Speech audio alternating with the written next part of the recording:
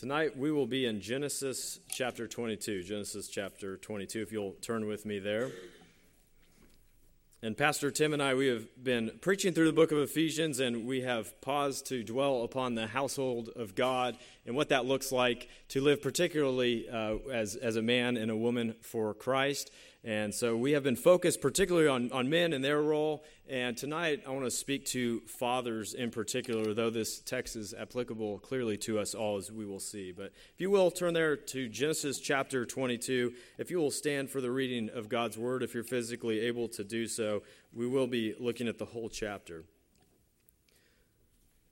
In verse 1, Moses writes, "Now it came to pass after these things that God tested Abraham and said to him, 'Abraham,' and he said, 'Here I am.'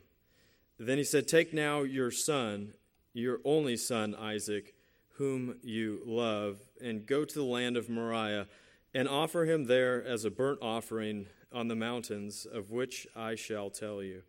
So Abraham rose early in the morning and saddled his donkey, and took 2 of his young men with him, and Isaac his son. And he split the wood for the burnt offering, and arose and went to the place which God had told him. Then on the 3rd day, Abraham lifted his eyes and saw the place afar off. And Abraham said to his young men, 'Stay here with the donkey. The lad and I will go yonder and worship, and we will come back to you.' So Abraham took the wood of the burnt offering and laid it on Isaac his son, and he took the fire in his hand and a knife, and the 2 of them went together. But Isaac spoke to Abraham his father and said, 'My father.' And he said, 'Here I am, my son.' Then he said, 'Look, the fire and the wood, but where's the lamb for a burnt offering?' And Abraham said, 'My son, God will provide for himself the lamb for a burnt offering.' So the 2 of them went together. Then they came to the place which God had told him, and Abraham built an altar there and placed the wood in order. And he bound Isaac his son and laid him on the altar upon the wood. And Abraham stretched out his hand and took the knife to slay his son. But the angel of the Lord called to him from heaven and said, 'Abraham, Abraham.' So he said, 'Here I am.' And he said, 'Do not lay your hand on the lad or do anything to him, for now I know that you fear God, since you have not withheld your son, your only son, from me.' Then Abraham lifted his eyes and looked, and there behind him was a ram caught in a thicket by its horns. So Abraham went and took the ram and offered it up for a burnt offering instead of his son. And Abraham called the name of the place, 'The Lord will provide,' as it is said to this day, 'In the mount of the Lord it shall be provided.'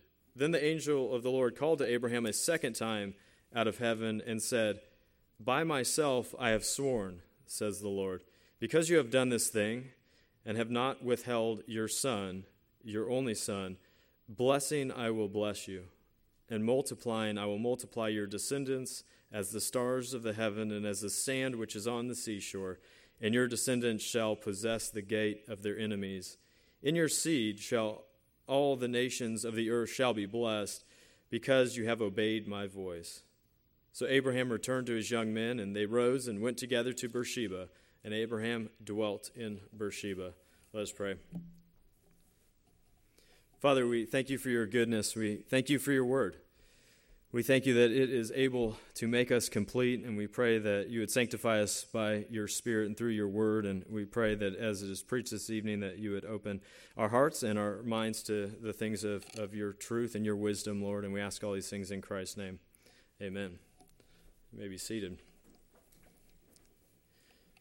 Now, in one sense, the main purpose of this text, Genesis 22, it isn't necessarily about being a father. But in another sense, it really typifies the picture that we have of our Father in heaven, and truly his greatest act in giving up his own son in our place. And the scriptures, they point back to Abraham as our covenantal father. Abraham, the father of many nations, the father of both the circumcised and the uncircumcised for those that are in Christ. And so in a real sense, we can look to Abraham and we can learn the most important lesson there is to fathering from his greatest act of faith. And so fathers, behold your Father in heaven. That's what I've titled this sermon, is Fathers, Behold Your Father. I thought about naming the sermon, The Father Who Puts God First. And certainly we ought to put God first in all things. But so often we like to kind of put things in like comparison, in a kind of a comparison hierarchy of sorts. And so, for instance, you've probably heard people say, I put God first and then family, and then maybe next there's something like the nation or something like that. Or I put God first, family, and then friends. Or God, family, friends, and my work. Or maybe God, family, and guns. And so you hear people start to create these hierarchies of ordering what is important in their life. And it's a common thing that we hear. But in some capacity, when we compare things, we're ranking them. We're ordering them. We're considering them against one another as we do such things.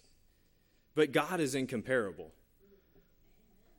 God cannot be compared to other things. He doesn't just inch out the other things in our life. He doesn't just by an inch beat out family. He doesn't just by an inch beat out how much we love our nation or how much we love our guns or different things. He doesn't just beat that out.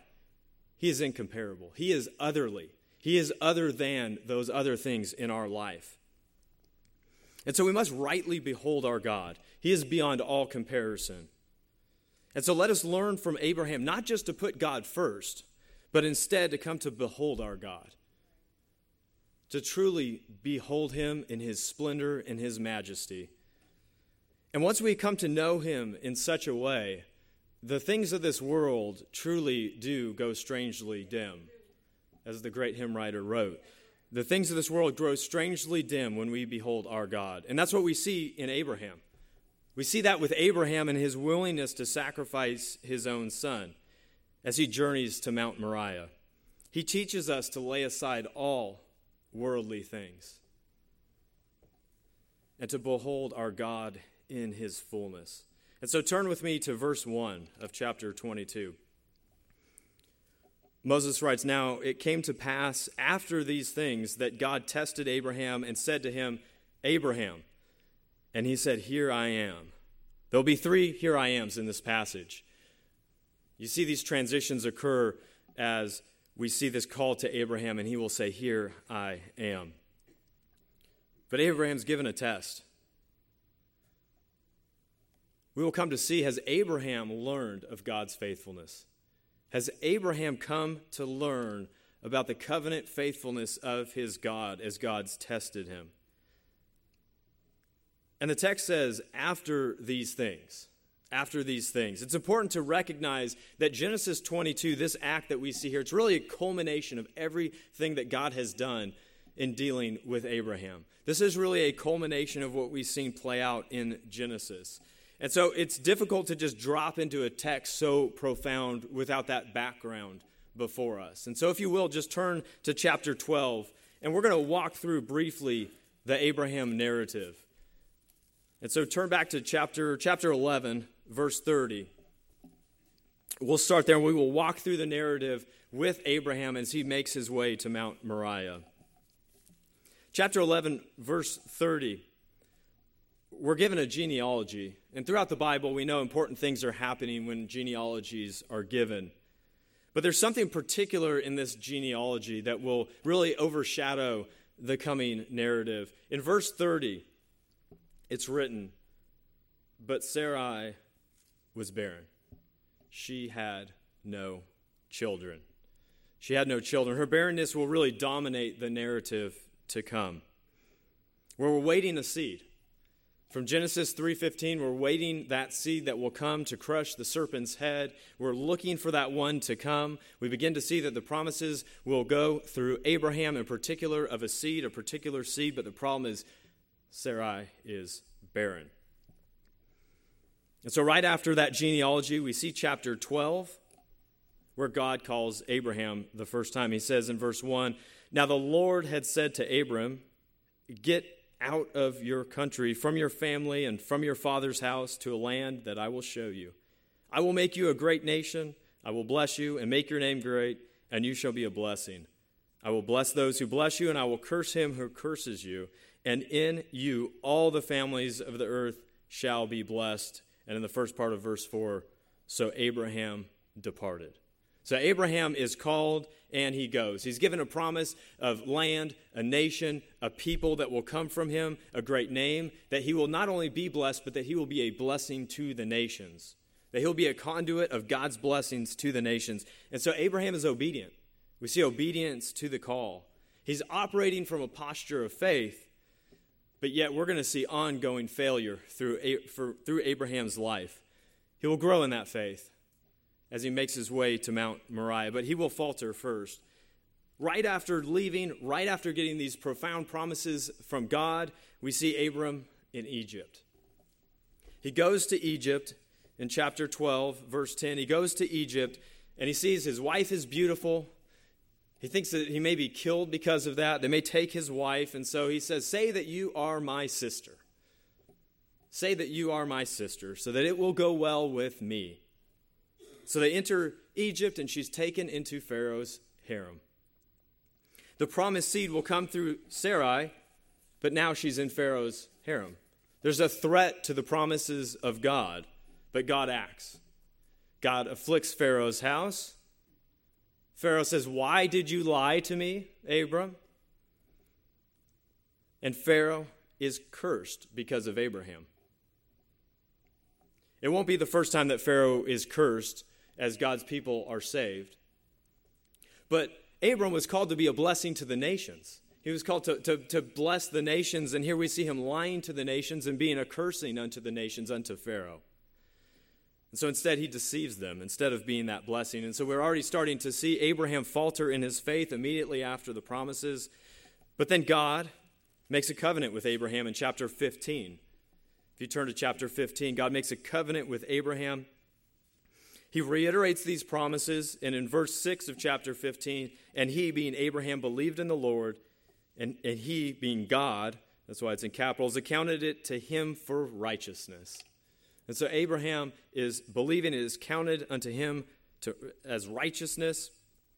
And then we see that oath, that blood-binding oath, where the animals are cut in two, they're split in two. God causes Abraham to sleep while God passes through the carcasses. That reminder that the consequences to be unfaithful to the covenant is death. But it's only God who binds himself unto death with Abraham. And so one party passes through the carcasses as he demonstrates his covenant faithfulness that God is taking up. And what's Abraham's first response to this amazing ceremony in chapter 15? Well, you turn to chapter 16, and you have the events of Hagar and Ishmael in chapter 16. Starting in verse 1, now Sarai, Abram's wife, had borne him no children. So we're reminded again, we've been reminded throughout the narrative that they are struggling to have children. The promises have been given to him, the promises have been given to his seed, yet they are struggling, they are barren. And she had an Egyptian maidservant whose name was Hagar. Sarah comes up with a solution, or Sarai at this time comes up with a solution. So she says to Abraham in verse 2, see now, the Lord has restrained me from bearing children. So she understands that it's of the Lord. But she says, please go into my maid, perhaps I shall obtain children by her. And Abram, what does he do? He heeded the voice of Sarai. Then Sarai, Abram's wife, pay attention to these two verbs coming up. So Abram's wife took Hagar, her maid, the Egyptian, and took and gave her to her husband, Abram, to be his wife, and after Abram had dwelt 10 years in the land of Canaan. So Abram should be leading his family well, trusting in God, trusting in God's provision of this promised seed. Yet he provides no leadership here. He consents to Sarai's plot without any protesting, and you see the same verbs used in Genesis, the same verbs that take and gave. It's exactly what Eve did in the garden. She took of the fruit and she gave. We're seeing that same event play out in the life of Abraham and Sarah. That same Genesis chapter 3, verse 6 event play out. As God, the covenant God, has promised these things, and they are covenantally unfaithful to God. Yet God graciously reaffirms his promise to Abraham. He renames him Abraham, the father of many nations. Changes his name from father to father of many nations. God appears to Abram in chapter 18. Specifically, he specifies the promise that Sarah will have a son. And she responds with laughter at the promises of God. And then by chapter 20, it's like we see a bad rerun in chapter 20. Abraham and Sarah, they're in Gerar, and once again he pulls the "she is my sister" act with Abimelech.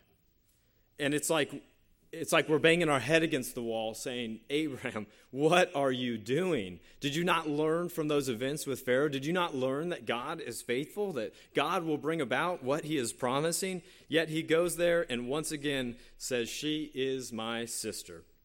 And so despite his cowardice, despite his unfaithfulness to the promises of God, God is faithful. And in chapter 21, we're reminded of that in verse 1. Moses writes, and the Lord visited Sarah as he had said. I love how it says, as he had said. He had already said these things would happen. It's a reminder. And the Lord did for Sarah as he had spoken. So twice in just that verse, we're reminded he had already said these things. They should have trusted in God, but yet he is faithful. And so she conceives and she bears Isaac. And we're reminded in the end of verse 12 of chapter 21 that for in Isaac your seed shall be called. We're reminded of the promise of that seed. We're reminded that it will be Isaac who is that child of promise. He is that miraculous birth, that God has overturned that barren womb, and that we have a miraculous child in Isaac. God will bring his blessings to bear through Isaac and through that lineage. But we're reminded that Ishmael is not that promised child. As he's driven out in chapter 21, we see Isaac being reaffirmed in the promises of God and Ishmael being driven out. And then by the time that we get to chapter 22, it should be abundantly clear of the faithfulness of God.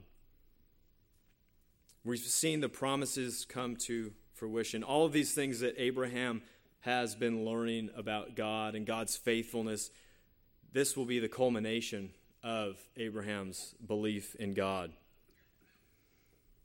And so in verse 2 of chapter 22, as we arrive back in our text, God says, take now your son, your only son Isaac, whom you love. Makes it abundantly clear who he is to take and the relationship that they have.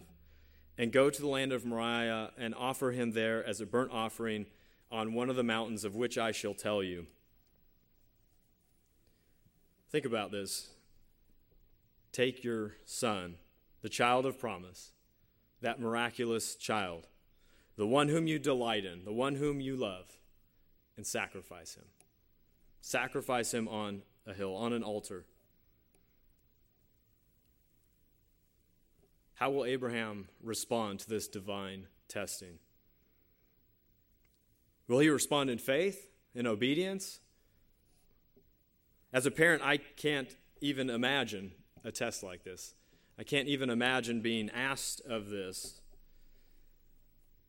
He could only do this if God truly is the object of his devotion. If he truly trusts in God, there is no other way that a man who loves his son, his only son, could ever do this act. And so parents, we are to love our children. Abraham loved Isaac. We are to love our children, but we must always recognize that they are God's. That our children, our grandchildren, our family, our loved ones, that ultimately they are God's. That they are in God's hands. We could be tempted to make very good things, and children are very good things, but we can make them idols of our hearts. We can take what is good, we can take what is a gift from God and make it an idol of our heart. And so, will Isaac be shown to be an idol of Abraham's heart? Or will Abraham demonstrate his wholehearted faith in God? And it's interesting, as it says, on one of the mountains of which I tell you. he doesn't even have the details. He's given partial knowledge of where he is to go. And many times in our Christian walk, we don't have all the details. When you look back on your life, there were things that maybe at the time didn't make sense, but as you look back, it is clear what God was doing along the way. And you can look back and see God's faithfulness along the way. Just as Abraham, and by the time we get to this chapter, can look back and see the faithfulness of God. That things that didn't make sense then make sense now. And so we need to operate with a deep-seated belief in God's providence. We need to step forward in faith, even at times when we don't know what mountain we're heading towards. But we are to step forward in belief. And so what does Abraham do? He rises early in verse 3. He rises early in the morning and he saddles his donkey. There's no protesting this time. Doesn't come up with anything else. He acts.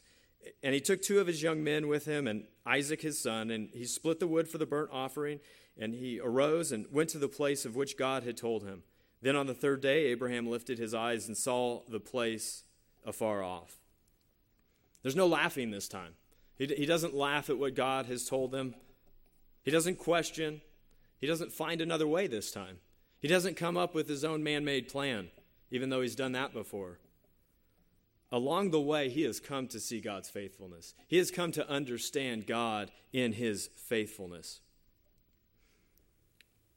Throughout this Genesis narrative in Abraham's life, we see many different names of God used, and God will reveal himself to Abraham and use different names at times. Like in chapter 17, verse 1, God reveals himself as El Shaddai, or God Almighty. Abraham is coming to know his God.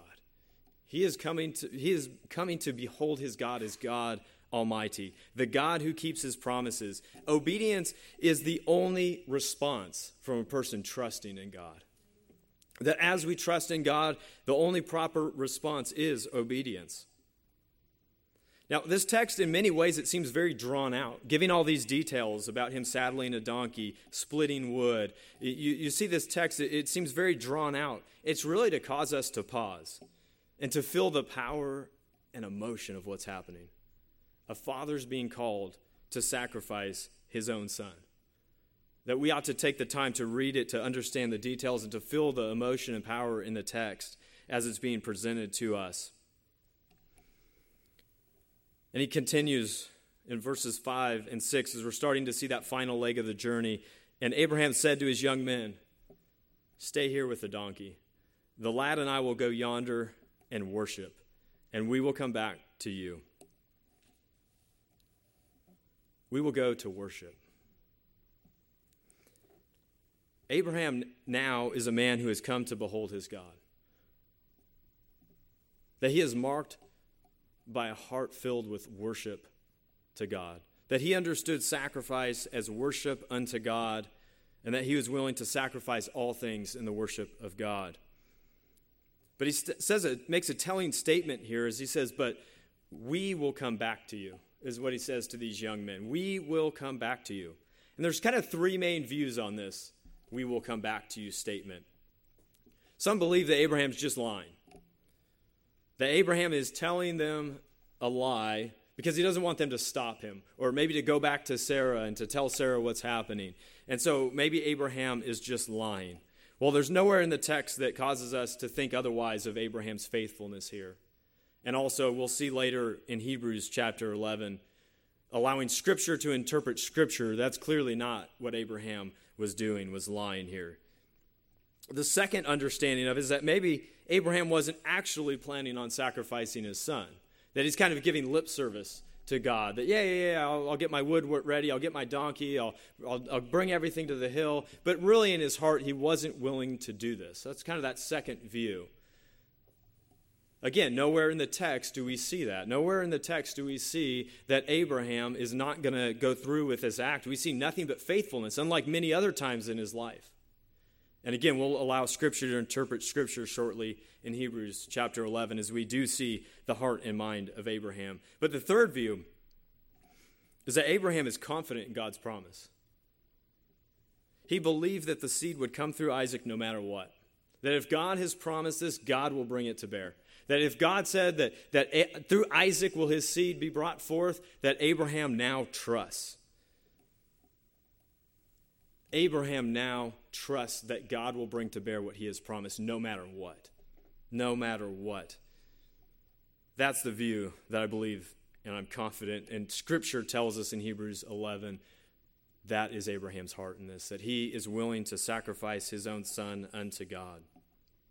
And this son, who's soon to be sacrificed, in verse 6, we see him responding through carrying the wood up the hill. He says, so Abraham took the wood of the burnt offering and laid it on Isaac, his son. And he took the fire in his hand and a knife, and the two of them went together. Isaac carries the means of his own demise up the hill. Isaac is burdened down by this wood as he carries it up the hill. The son is obediently obeying his father. He won't be the last obedient son who carries wood up a hill. Christ will travel up Calvary with a cross, with wood on his back, called by his Father to sacrifice his own life. And in verse 7, Isaac really asks what I will call the question of the ages. But Isaac spoke to Abraham, his father, and he said, my father. And he said, here I am. The second, here I am, my son. And then he said, look, the fire and the wood, but where is the lamb for the burnt offering? This question could only come from a child who understands what sacrifice is. Isaac had to understand what sacrifice is, what you need for a sacrifice, how you do it. He knew the different things. He knew that the most important part was missing. Isaac understands the need for a living sacrifice. Our children, they pick up on what we do. They pick up on what we do and what we say and what we teach them. He knows what sacrifice is because Abraham has taught him. Through teaching him, through modeling it, from him observing it, is the only way that Isaac would know with such clarity what is missing from the sacrifice. And so our children, they pick up what we do. The children of Israel, they were present in Israel's history as sacrifices were occurring. We see it even in that first Passover with the blood of the lamb on the doorpost. The family was present. The family knew what was happening, that the lamb was being sacrificed on their behalf. And so, fathers, we need to lead our family in worship. We need to lead our family in worship of God. We need to be careful to model the faith and to live out the faith in a way to teach that next generation what the pattern of devotion to God looks like. And we get the answer to Isaac's question. He says, where is the lamb in verse 7? And Abraham says in verse 8, my son, God will provide for himself the lamb for a burnt offering. So the two of them went together. God will provide it, and he will do it for himself. God will provide the sacrifice necessary to satisfy God's own wrath against us. It is God who will provide for himself. And in verse 9, he begins to prepare the sacrifice. Then they came to the place of which God had told him, and Abraham built an altar there and placed the wood in order, and he bound Isaac his son and laid him on the altar upon the wood. He builds an altar. This would have taken time to build an altar, to make these preparations that we're hearing from. He binds Isaac, and Isaac is described as a lad. There's some different views on how old he is roughly, but he's at least old enough to put up a fight at this point. He's at least old enough to argue about being bound. He's clearly old enough to understand that there's not a lamb at this point and that things may not be looking good for him. But yet we see no protesting. We see an obedient son trusting in his father, trusting in his father's wisdom in this as Abraham begins to bind him. Abraham is modeling godly obedience, and the son is trusting his father. He is obedient to the will of the Father. Reminds me of Philippians chapter 2, verse 8. Paul writes, and being found in appearance as a man, he humbled himself and became obedient to the point of death, even death on a cross. That Christ, the obedient Son, submitted to the will of the Father in sacrificing his own life as the sacrifice, as the unblemished lamb. And in verse 10, we see the Father standing over the sacrifice. Abraham stretched out his hand, and he took the knife to slay his son. He's ready to give up his beloved. He's ready to put to death Isaac. The text leaves no question that Abraham is prepared to do exactly what God commanded. We see no hesitation. Throughout his life, though, we've really seen an unperfected faith.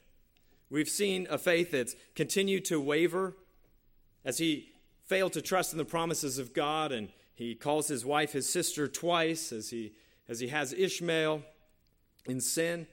And so we see throughout his life he has wavered, he has waffled, but now he is trusting in God's wisdom rather than his own. He has learned of the faithfulness of God. He has learned of God's providence, God's goodness, God's certainty. And so he's ready to give up his beloved. Obedience is a heart issue, and it stems from faith in God. And so as he has learned to hold the things of this world loosely, he has learned to trust in God, and that is what has caused him to do so. This is what has caused him to hold all things loosely, even the things most dear to Abraham. And so as we raise our kids, as we raise our grandkids, do we treat them as our greatest treasure?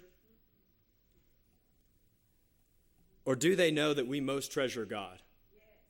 That above all things, that we treasure God. Because God is incomparable to all things in this world, even our kids or grandkids. That God is the incomparable. So we must treasure God first and foremost. And it's at this point that as Abraham stretches out that knife, where we can see what is in his mind and in his heart, because Scripture tells us. If you will turn back to Hebrews chapter 11 with me, turn back to Hebrews chapter 11. We'll look at verses 17 through 19.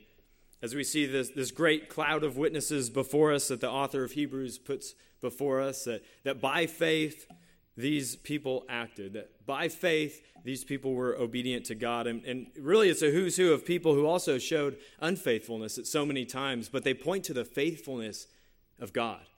That above all things that God is faithful. And so if you'll look to Hebrews chapter 11 verse 17 with me, by faith Abraham, when he was tested, he offered up Isaac. And he who had received the promises offered up his only begotten son. See that same language being used. Of whom it was said, in Isaac your seed shall be called. Concluding, so he is concluding that God was able to raise him up, even from the dead, from which he also received him in a figurative sense.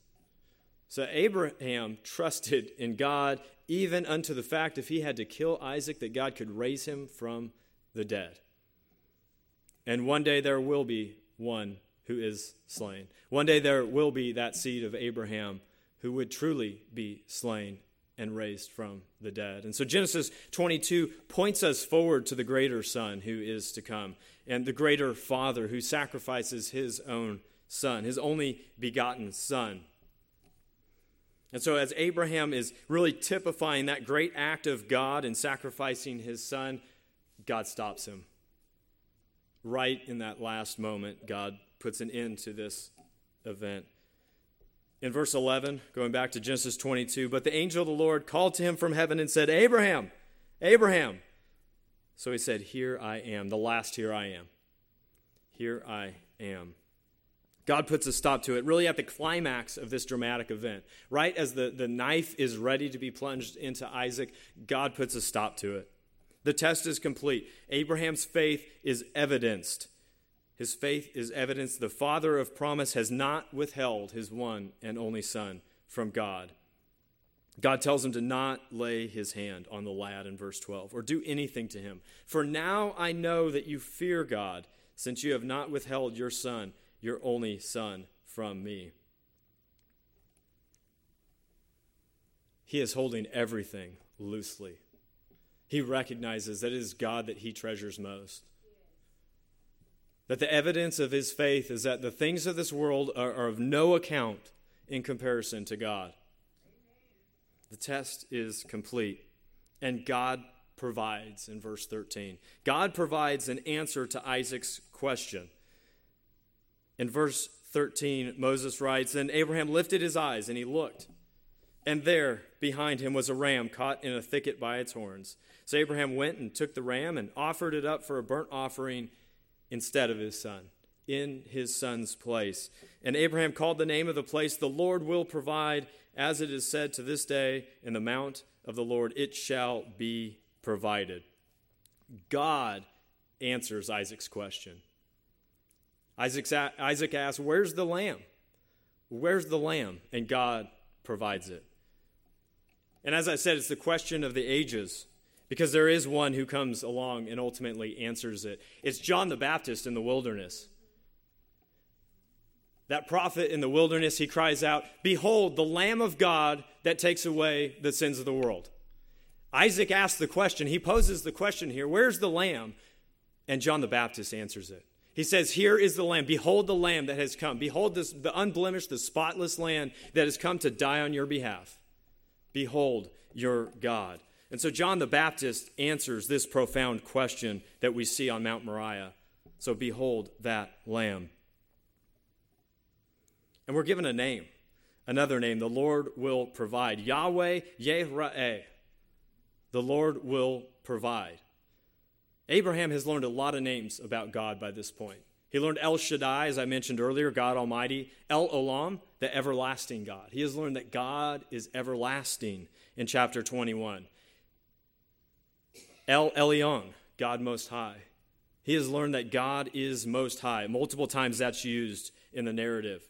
Adonai, Lord, Master, that God is Lord, that God is Master of all. He has heard the holy name of God, Yahweh, used throughout the narrative, and Elohim, that God is supreme, that God is supreme above all else. And here he comes to learn of God who will provide. God who will provide, Yahweh Yeh-Ra'eh. And so he names the place after the God who will provide. We must trust God. We must trust our God that he will provide, that he will show care for us, that he will provide for us. And so, fathers, we must trust Yahweh. We must trust God that he will provide for us. Abraham has had to learn this at many times the hard way, that God provides. He's had to learn the hard way as he's faltered in his life at not trusting God. He receives a promise from God, and right afterwards, he seems to go in the opposite direction, but God proves his faithfulness along the way. And our faith, it may not be tested like Abraham. I pray that it never would be, but it certainly gets put to the test. Each one of our faiths get put to the test. And so do you trust Yahweh, the one who will provide? Do you trust that he will provide, that he is God Almighty, that he is also El Shaddai, that he is the one that will provide? Or are you trusting in the things of this world? Are you trusting in your own strength, your own plans, like Abraham did at so many turns along the way? So we are to trust in the sovereign God who is seated on his throne. Because if we're honest with ourselves and we look back on our life and our Christian life in particular, oftentimes we are much like Abraham. That we've waffled at times. We've lacked faith at times. Our sanctification doesn't always go as quickly as we would like it to progress. The walk's not always pretty along the way. But praise God that if we are in Christ, our covenantal partner is the same God as the God of Abraham. The same faithful God that walked with Abraham to Mount Moriah, that demonstrated his faithfulness along the way, is the same God who we are covenantally bound to if we are in Christ Jesus. That we are under a new covenant, a covenant of blood, that Lamb has come. That if we are trusting in Christ, that we have been forgiven, that he has given us his Spirit so that we might be sanctified, so that we may walk in Christ and abide in him. And so this passage, it calls us to trust in God's faithfulness. It's easy for us to be distracted by worldly things, by temporal things. But when our eyes are fixed upon God, our Heavenly Father, the things of this world do indeed go strangely dim. And so men, fathers, all of us, lead our families and lead in the church and care for others, not just by putting God first, but instead let us all properly behold God, our Heavenly Father who is on his throne. And so whatever might be said of us, let us be a people of unwavering, unshakable faith. Let us have a view of God that is supreme to all else. Like Abraham, it will transform how we live. When we live in a way that God is supreme, it will change how we live out our calling and election. Let us pray. Father, we thank you that you are indeed the God who provides. We thank you that you provided your Son, most especially, Lord, so that we who were in sin could be forgiven, Lord, because of that great sacrifice, because of his atonement on the cross for our sin, Lord. We thank you for the goodness of the gospel. Lord, we thank you for this picture of the gospel, this demonstration of faith that we see here in our text. And we pray that you would help us to be a people who behold our God, Lord. Help us to loosen our grip on the things of this world, Lord. Let us hold the things of this world loosely as we trust in you, Lord, as we walk in faithfulness. We ask all these things in Christ's name.